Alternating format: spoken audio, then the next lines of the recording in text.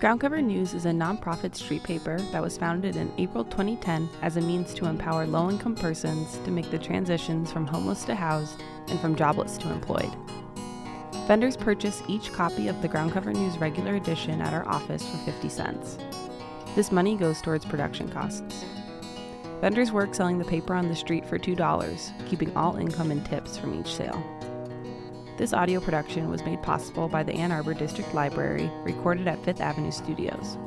If you consistently enjoy Groundcover Speaks, continuing to buy physical newspapers from Groundcover vendors ensures that we can sustain production. The physical paper and in-person interaction is at the heart of our work.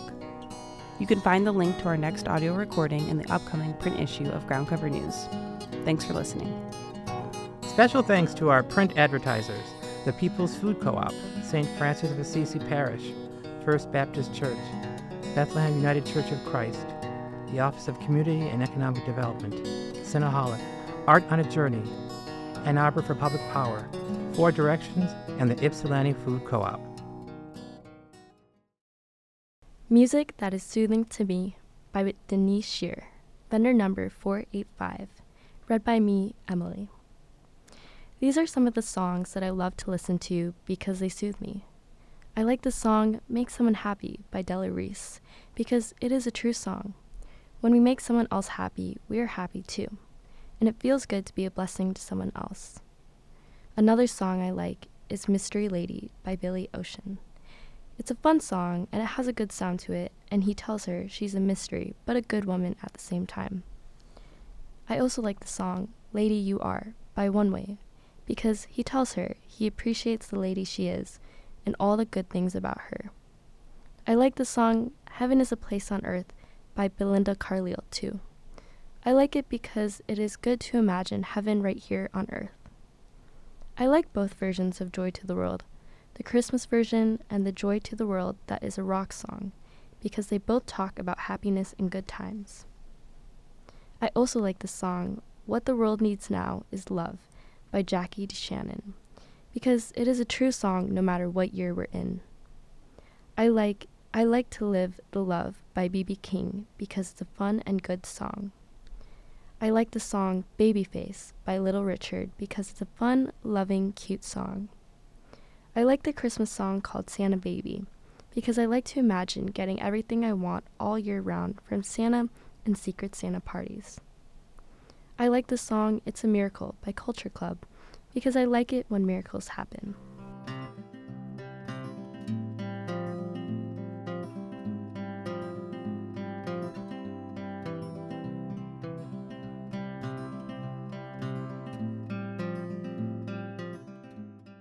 Why I Love Groundcover by Beverly Boss, vendor number 583. Groundcover News has been there for me since I've been homeless, to hold my head high, to feel better about myself, to be able to provide food and help with the cost to just live. I was struggling and I still struggle. While homeless, it feels good to work and make money, not begging others for food. Groundcover has given me a job to support myself. I don't have to steal and I can pick my hours to work. Groundcover helps veterans who I love. They need our support the most. They fought for us. Groundcover has not given up on any of us, no matter our background. Groundcover has taught us to be consistent, and it gives us hope back into our lives. Groundcover gives us a way and a place to warm up, help others, get new friends, and work on helping others who feel helpless. We make a way to eat and put a roof over our heads. I appreciate my customers. People need people. We reach out and they reach out, which is awesome.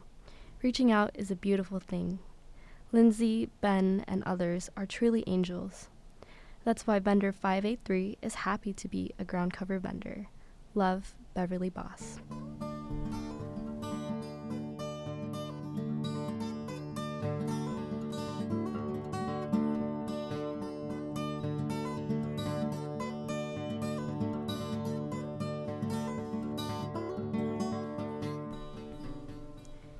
From the Desk of Panda, Let the Peace Flow by Cindy Gier, vendor number 279. When I was a little girl back in the 1970s, war was still raging. I remember hearing, "War is war," and asking adults at the time, "What is war?" Being so young, I did not understand. I looked around me. There was no war going on. The person told me, "War is fighting from two separate sides and when lots of people die." Right then, I chose to seek peace forever. I decided to find a way to be peaceful, whether it was doing karate or walking in the arboretum following a butterfly, drawing nature images, meditation, or dancing to my favorite song. I decided to create peace wherever I went to now, today. What I discerned about life is that peace is a way of the mind, heart, and soul. Peace is a state of mind. One must choose to be at peace and nothing else. In this, you create peace in the soul. You won't even want to let go. Peace becomes a true way of life. One human at a time, we let go of hate, rage, and anger. Let the peace flow to help end all wars, for it truly starts with one person at a time.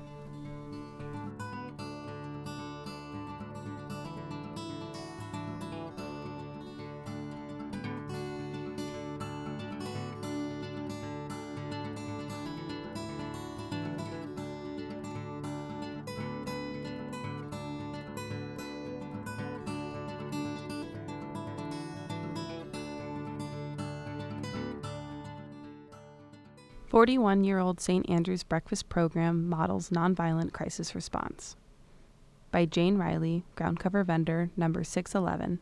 Read by me, Lindsay Kulka. There is a commotion outside the breakfast at St. Andrew's. It's 7:15 a.m. on Reverend Paul Frolick's first day as new rector for historic St. Andrew's Episcopal Church, 306 North Division Street in Ann Arbor. Frolick goes outside and immediately starts shaking hands with everyone. It's 9 a.m. Someone is waiting at the locked front door of the dining room. The kitchen is closed. The volunteers and guests have left. The new program director, Sue Nishi, goes back inside to put a double-sized to-go bag, putting in 2 meals instead of 1, just in case.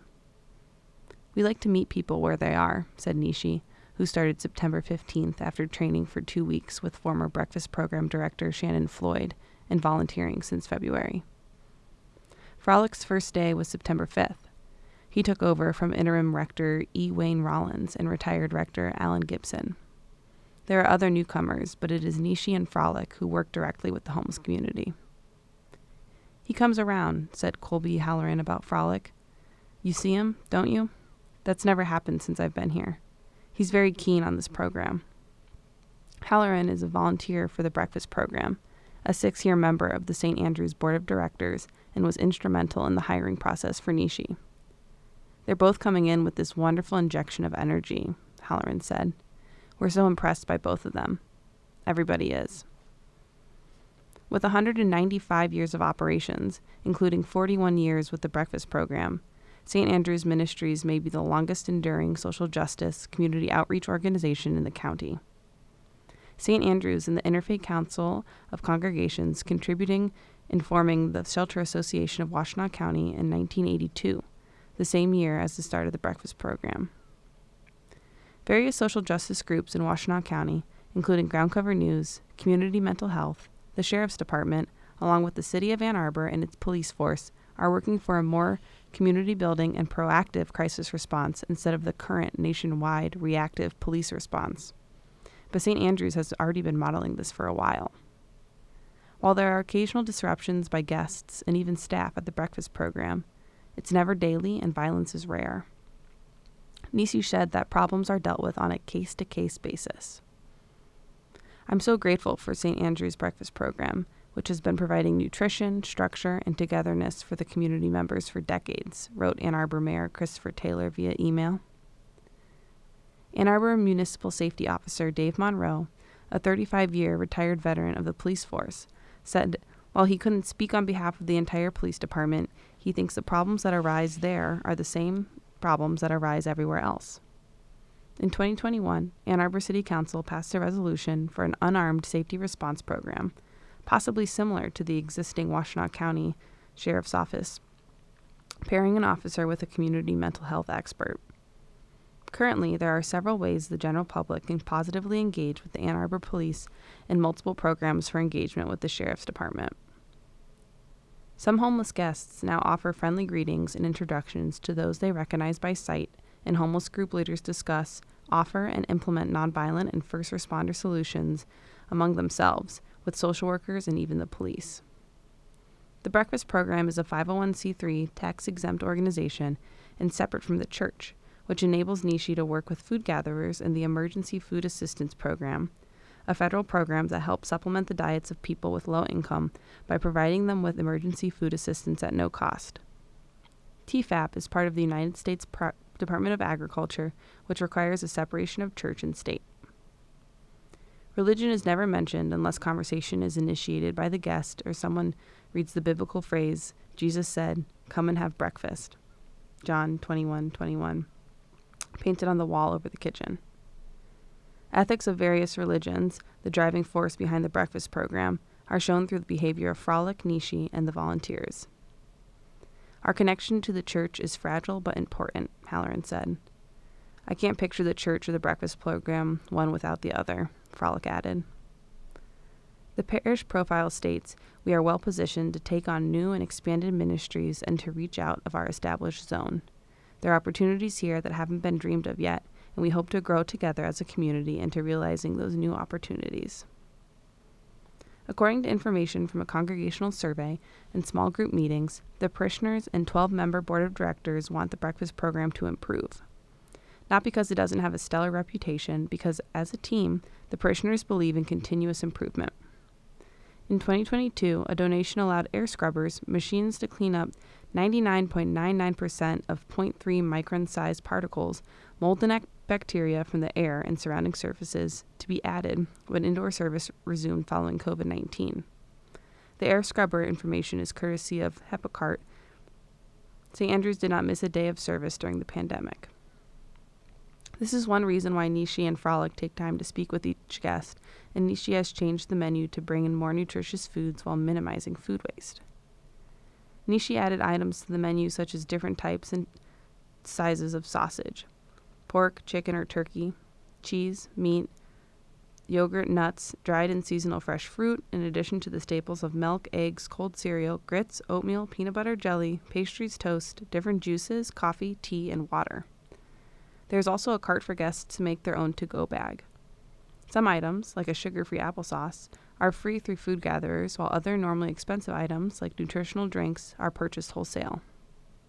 Nishi has a photo of her mom, sister, and herself in their car with 180 pounds of blueberries for the Breakfast Program. Sue gets paid because the responsibilities have increased, Halloran said, of the only part-time paid position. It's a hard job. Nishi works with volunteer coordinator Suzette Jaquette and about 7 to 10 volunteers at a time, easily over 100 for the year.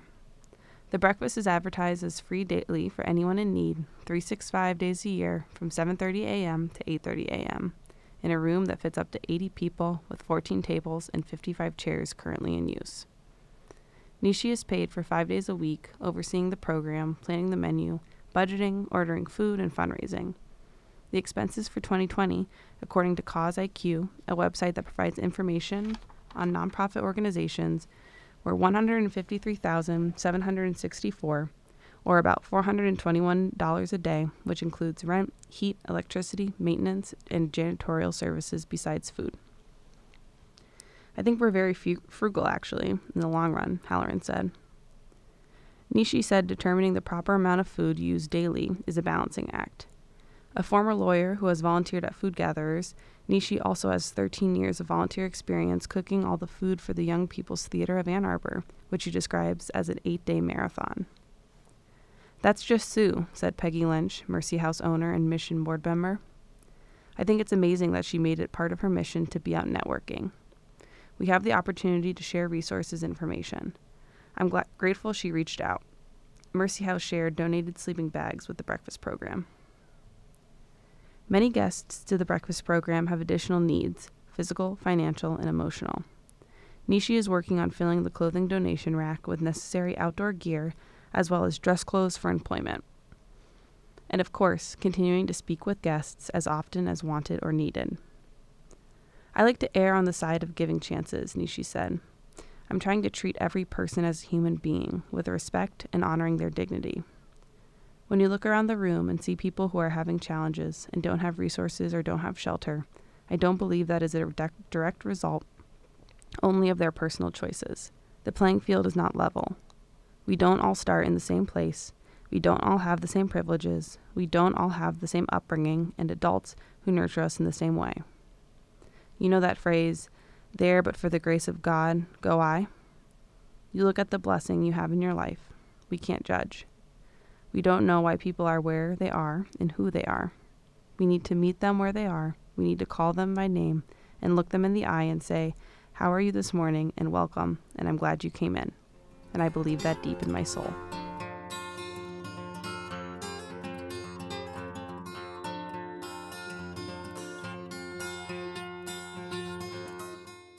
My name is Shannon French. I will be reading to you my poem, Pain.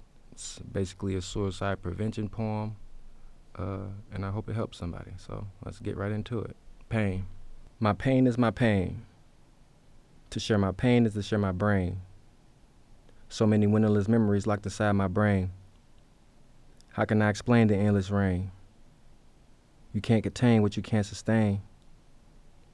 Sooner or later you have to find a drain to allow the pouring rain. But every drain ain't a good drain. Some people use triggers to ease their pain, while others use knives to slice their veins. I wonder what they saw that made their life change. Life is so complex that it's beyond strange. Others use coke, X, and other amphetamines. I never wanted to hurt myself, I just wanted to forget the pain. So I chose drugs instead of triggers and veins. Smoking weed and snorting cane, I thought I was ahead of the game. But it was all the same. I was still killing my brain. So now I use this pen to express my pain, this pain that is so heavy on my brain. If one sleeps, the others are left to weep. But if we all sleep, no one is left to weep. So many lives have been claimed from pain.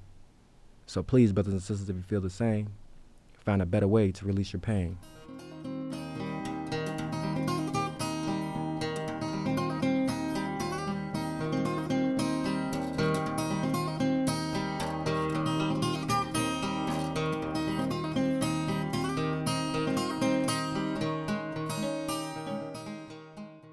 Love Game by Teresa, me, vendor 570.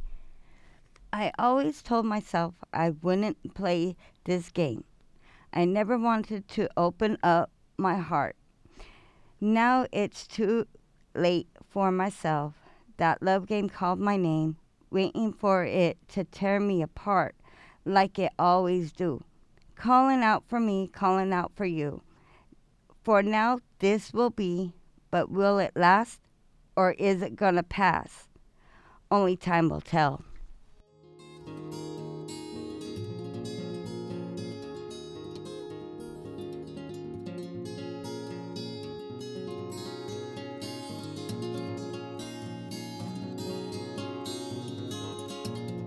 My Undisability by Jamie Cameron, Groundcover vendor number 6112.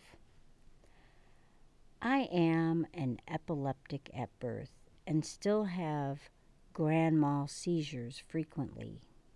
However, when it comes to disability, I'm deemed an undisabled. My disabilities are considered a minor inconvenience to those determining my Social Security disability insurance status, by who do not know me at all. I take medications to prevent seizures, and I have many mentally ill diagnoses. I'm controlled, but by whom? Society's experts deems that I cannot be disabled, despite being able to work 15 years in information technology and 10 years in retail and food service in the past. I am now disabled.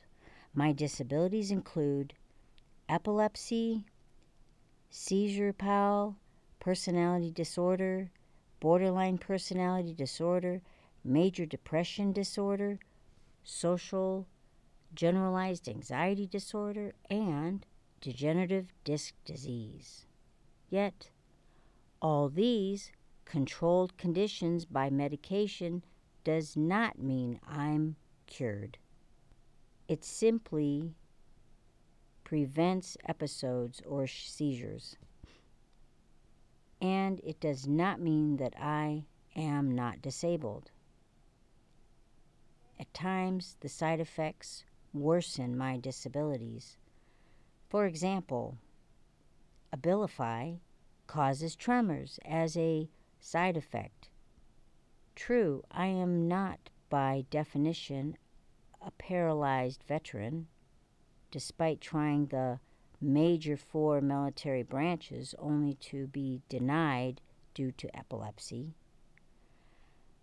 I'm one of those who slip through the cracks. In other words, because I am on medication, the government says I am okay. I am not okay. Now, when I mention schizopal or schizoaffective, I only mean to say that occasionally I will hear male or female voices calling out my name and see shadow beings, full frontal or through peripheral vision. When I apply for a federal or professional job, there's a list of disabilities to check off, some of which I can check. Having any one of those should qualify me to get SSDL or SSDI. I have prescriptions and I am still homeless. I have been since 2015, but I am not determined to be eligible to get disability.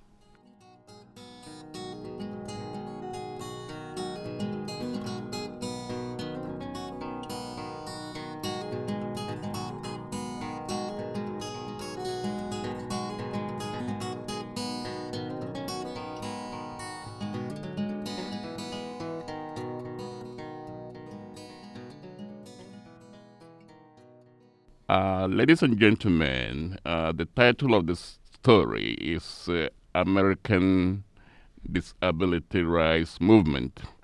The subtitle is From Public Policy to Advocacy by Will Shakespeare. The Americans with Disability Act of 1990 is the cornerstone of the basic civil rights protection for individuals with physical and mental disabilities. The 2009 Amendment Act strengthened the non-discrimination component of the Disability Act. Some people had wondered why the Civil Rights Act of 1964 non-discrimination provision did not include Americans with disabilities. One reason is that society for a long time took for granted the disability rights movement and their constant struggles for respect, acceptance, and basic human dignity. A brief history of the American disability rights movement. The disability rights movement has faced generations and centuries of struggle. They have won many court cases. They have triumphed over many obstacles, and they have managed to get the support of U.S. presidents such as Franklin D. Roosevelt, Jimmy Carter, Ronald Reagan, George H.W. Bush, and George W. Bush. The movement has succeeded in getting several laws passed for the benefits of disabled Americans. But there is no legislative triumph bigger than the Americans with Disability Act. A more detailed explanation about the ADA comes from writer Jennifer Govan of Columbia University. She noted, the Americans with Disability Act is a comprehensive civil rights law that was signed into law on July 26, 1990 by President George H.W. Bush. The ADA covers a wide range of mental and physical medical conditions, including those that are not necessarily severe or permanent in nature.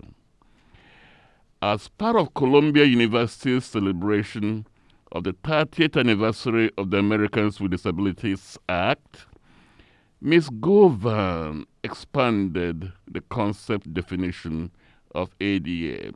She wrote, "It requires employers to provide reasonable accommodation for employees while imposing accessibility requirements in public areas such as educational institutions, museums, stores, restaurants, governments, and other service establishments.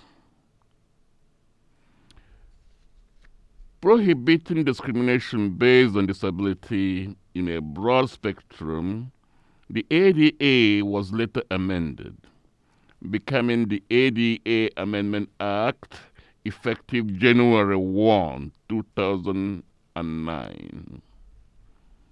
We urge our readers who want to get more detailed information on the legislative history of the Americans with Disability Act to watch a video titled "Who Are the Heroes? A History of Disability Rights Movement," presented by Barry Whaley of Blatt Institute, a disability law and policy center at Syracuse University Law School. The presentation was made at San Diego Law Library on Friday, July 22, 2022, to help celebrate the 32nd anniversary of the ADA. A lot of the valuable information was shared with the audience, including a chronology of legislation and events that shaped the disability movement before and after the 1990 ADA. Mr. Whaley said that the first Vocational Rehabilitation Act was passed by Congress in 1917. It was designed for veterans who were returning from World War I. The Vocational Rehabilitation Act of 1920 extended the benefits and privileges to civilians. Mr. Whaley noted that in 1933, Franklin D. Roosevelt became the first U.S. president with an obvious disability. It was widely assumed that FDR was elected president in 1932 to help end the Great Depression. However, disability rights advocates said that it was ironic that the disabled president excluded people with disabilities in the largest recovery program of the 1930s, known as the Works Progress Administration. Congress passed the Fair Labor Standard Act of 1938. It prohibited child labor and established minimum wage laws.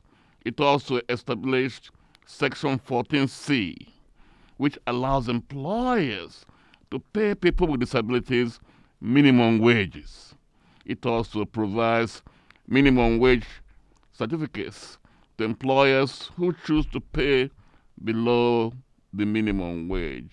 Sadly, Section 14C, which still exists today, allow low wages which continue to keep disabled people in lives of poverty. In 1940, the American Federation of the Physically Handicapped was created. The American Mental Health Federation was created in 1946.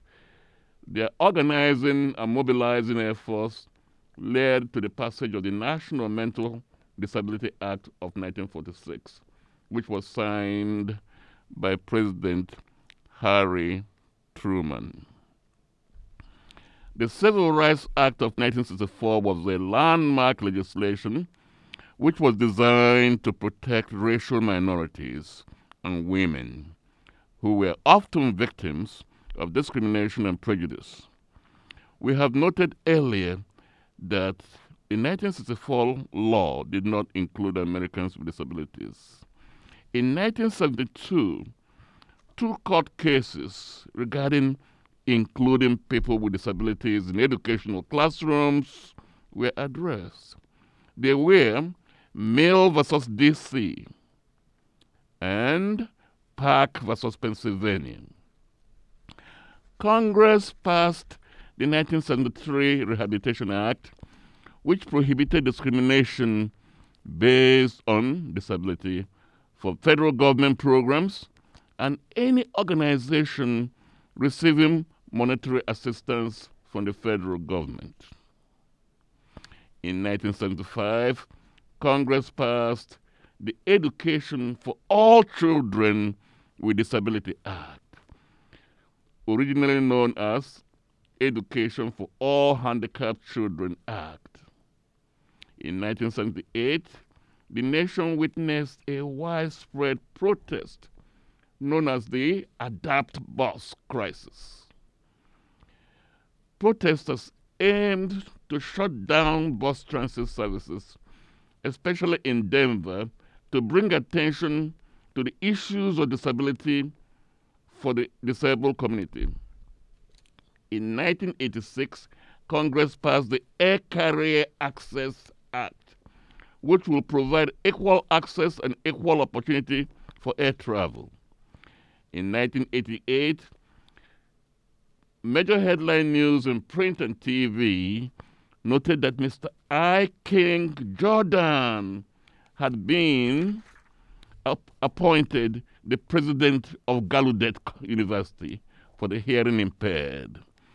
Gallaudet was founded in 1864, and it took more than 100 years for the school to find a leader who was deaf. In 1999, Title II of the ADA was tested in Olmsted versus LC. The Supreme Court validated the primacy of the ADA. Mr. Watley described Olmsted as the most important disability rights case, perhaps in her lifetime. The High Court has set the precedent for the enforcement of ADA. The most recent congressional action on ADA is the 2017 ADA Education and Reform Act. Now we will talk about Helen Keller and disability rights heroes. PBS Learning Media presented an important story titled Advocacy for People with Disabilities. The subtitle is Becoming Helen Keller. Keller was generally concerned about employment discrimination against people with disabilities, especially educated women. She also wanted to help address the issues of blindness in babies due to sexually transmitted diseases such as gonorrhea. Helen Keller was blind and deaf, but was educated. She became an advocate for job opportunities for women with disabilities who wanted to work in Massachusetts. With the help of friend Charlie Campbell, she appealed to the Massachusetts legislature to expand the civil rights of the blind and to help find employment for the blind. In Helen Keller's time, more than 100 years ago, women were not allowed to talk about sex or venereal diseases, STDs. A cure was finally found for blindness in babies due to sexually transmitted diseases, a few drops of silver nitrate into the eyes of newly born babies. Continued, Keller was gratified when she visited the Children's Hospital in Boston's nursery ward and found that there were very few babies in the crib who were considered blind. She said, "I think it was the happiest day of my life when I was told that the day nursery in Boston, once full, was then almost empty." Keller and a few friends were invited by the highly circulated Ladies' Home Journal to write articles about how the gonorrhea STD was unknowingly passed from the mom to the baby. Keller and friends were given very tough writing assignments because sex and STDs were considered taboo in 1903. The Massachusetts Association for the Blind and the Visually Impaired was formed by Helen Keller and Charlie Campbell. Keller expanded her work on disability issues and job opportunities for the blind. She lobbied steadfastly, and the Massachusetts legislature urged the necessity for employment of the blind. Helen Keller said, "It is terrible to be blind and to be uneducated, but it's worse for the blind who have finished their education to be idle." The state legislature accepted Keller's suggestion to form a commission to reduce blindness in babies. She was asked to be a member of the commission. There was no accommodation for Helen's deafness while on the commission, so she brought in her own interpreters. She was not able to acquire all the relevant information she needed while serving in the Massachusetts Commission for the Blind. Predictably, she resigned. Now, conclusion. Syracuse University legal scholar Franklin A. Kakamo wrote a March 2020 article in the Syracuse Law Review. The title is "The Past, Present, and Future." Subtitle is ADA and 30 Years of Progress in Access, Inclusion, and Opportunity. There is no doubt about the challenges and successes of the disability rights movement. The people with disabilities and their advocates will be eternally vigilant. The victories are hard won, and us, battle-tested soldiers for freedom, justice, and dignity.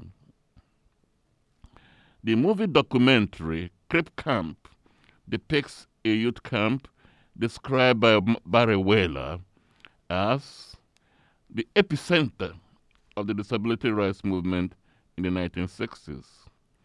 Find time to watch the documentary if you missed the screening at Groundcover News. There have been millions of heroes in the American disability movement. Barry Whaler of Syracuse, BBI, mentioned the School of Education Dean, Burton Blatt, and a disability advocate, Fred Kaplan. He also mentioned Ed Roberts of Berkeley, Mark Gold of Alternative Teaching Modules, Fannie Lou Hammer, etc. There are plenty of stories of heroes in every community.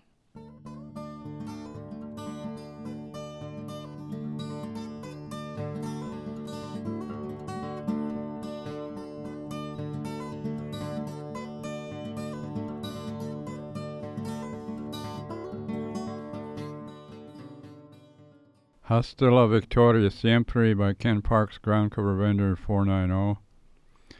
Spanish is a growing language in the United States. It may be the best choice to be bilingual and promote brain and mental health.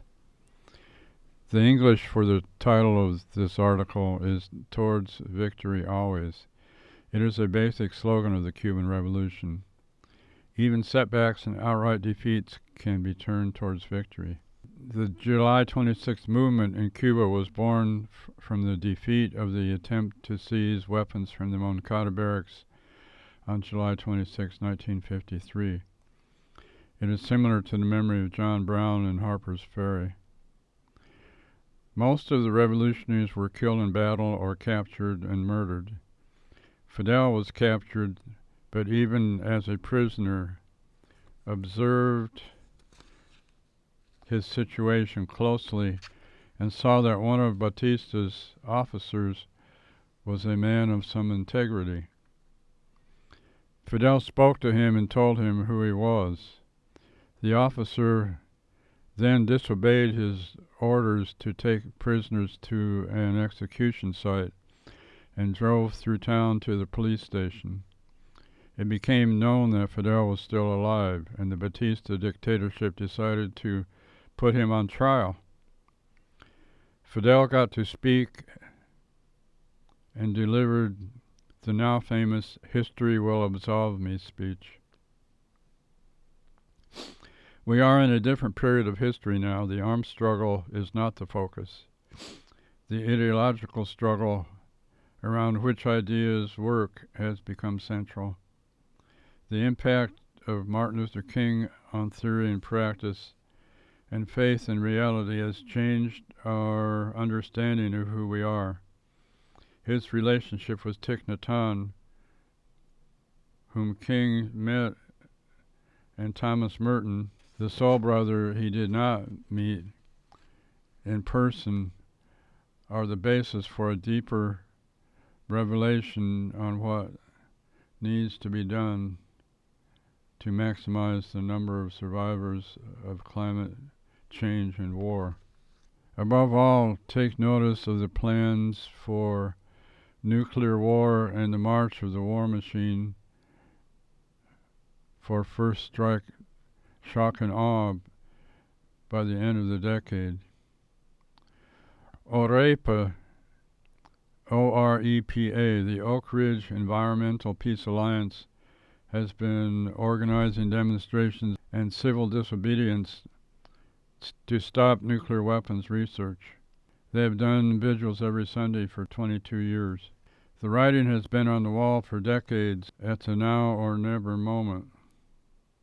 It is time for mind training as the first step as we learn to compost war and grow peace. We are fortunate to have excellent meditation teachers in our midst. Khenpo Chögyal is a new Tibetan meditation master who I met through the Karuna Buddhist Center. I'm going back to the basics of following the breath as the gateway for taming the mind and developing some ability to benefit beings. Fortunately, the vastness of the task before us begins with simple things. We can do it. When Sakyamuni Buddha was challenged that his awakening was not valid, and he was harshly questioned, "Who is your witness?" he responded by touching the earth. Mother Earth responded decisively. We have the famous statue of Buddha in the earth-touching gesture, the inspiration for the countless practitioners who are progressing on the path of enlightenment. Many of us begin the day with some focus on the holiness within. Search for the spiritual friends who can help you. Everyone you meet can be a teacher. Choose those who match your stage of development so we can move forward together. If you look, you will find enough compañeros to move towards victory. Freedom is calling you.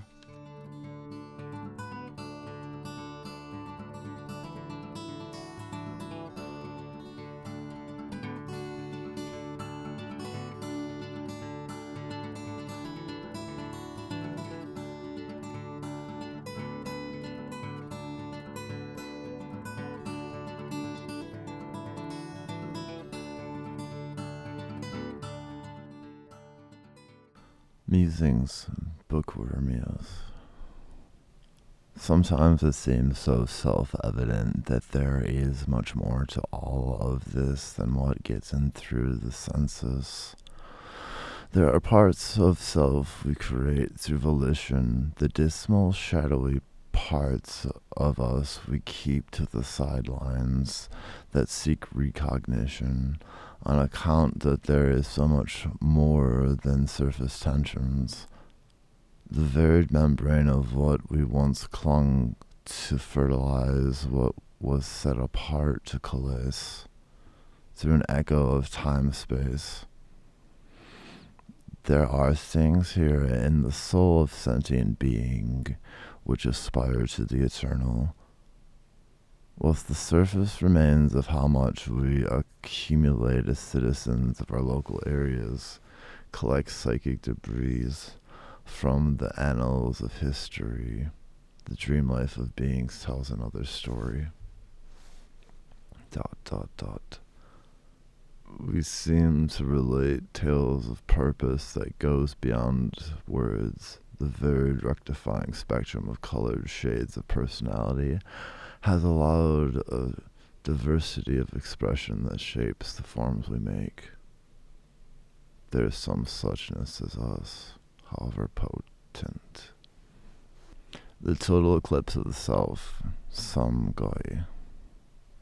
The telltale signs of what has come at last to help our countenance relax into some casual time past, the removing of the debris of the day to another locale, the sense of accomplishment that comes with the satisfaction of performing good works of a day well done, to recollect the mind in ways that make sense still and continue to do so. Many are the graces of life, gratitude as a side effect of who you are. The rather open-ended friendship, haiku spots, Tad Weathers. The all-in-all truth we seek out for its own sake, those designs with this. The purpose to life is the purpose of our life. The way these things happen. Thus spake the righteous, the ever-present logic comes back with the thus. Therefore goes by God, the light of awares, we so interesting.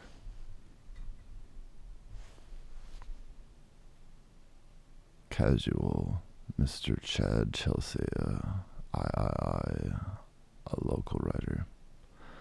If then I had an opportunity to give back with gratitude, the resonating appeal with other being seems natural, the enthusiasm generating with joy for being a part of a higher truth, what embodies the small details, to build up a greater whole. To recognize the value we communicate allows the free flow of meaningfulness. It's full cycle by participating with this. There is much we share in everyday existence that allows the purposes inherent to grow from within the space we sow. There are ways to state the terms of things for these days, and so we make.